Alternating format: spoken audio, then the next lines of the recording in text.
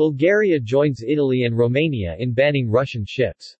Bulgaria's Maritime Administration issued a statement announcing a ban on Russian-flagged ships from its Black Sea ports. All vessels registered under Russian flag, as well as all vessels that have switched their Russian flag, or flag or maritime register registration to any other state whatsoever after February 24, are forbidden access to Bulgarian maritime and river ports, read a notice on the Maritime Administration's website. Bulgaria has forbidden Russian vessels from using its ports just a day after Italy and Romania did the same. As of Sunday, Russian ships are also barred from ports in Italy and Romania.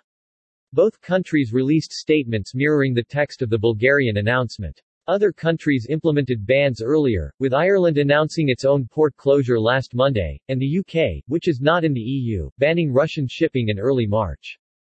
The bans, which are in line with the EU's latest round of Western sanctions imposed on Russia, also apply to vessels that changed their registration after Moscow launched an unprovoked war of aggression against Ukraine. Only exceptions to the closure of all EU ports to Russian ships will be made for vessels in distress or seeking humanitarian assistance, or ships transporting energy products, food, or medical supplies to the EU. European Union airspace has also been off limits to Russian planes since late February.